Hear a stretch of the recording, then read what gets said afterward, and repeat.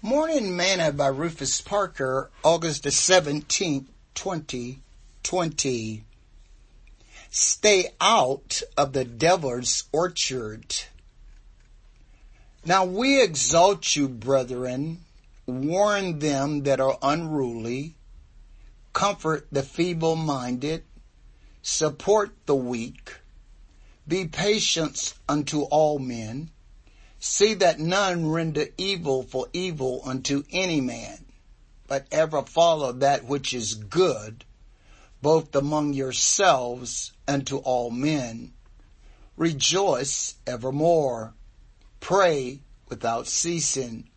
In everything give thanks, for this is the will of God in Christ Jesus concerning you. Quench not the spirit, despise not prophesying. Prove all things, hold fast that which is good, abstain from all appearance of evil. And the very God of peace sanctify you wholly.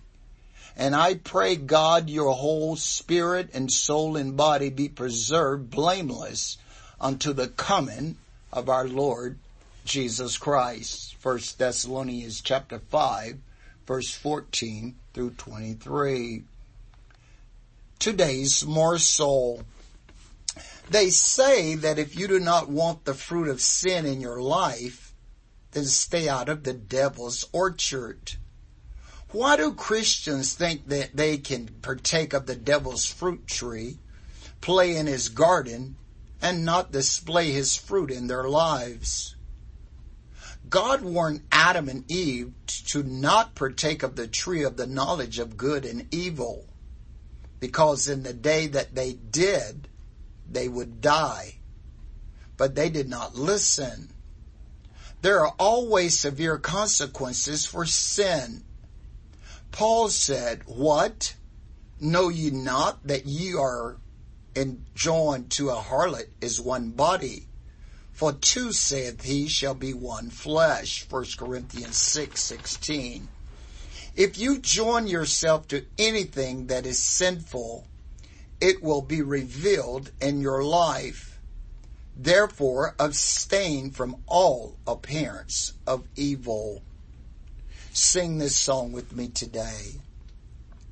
Turn your eyes upon Jesus. Look full in his wonderful face, and the things of earth will grow strangely dim in the light of his glory and grace. Thought for today: if you do not want the fruit of sin in your life, then stay out of the devil's orchard.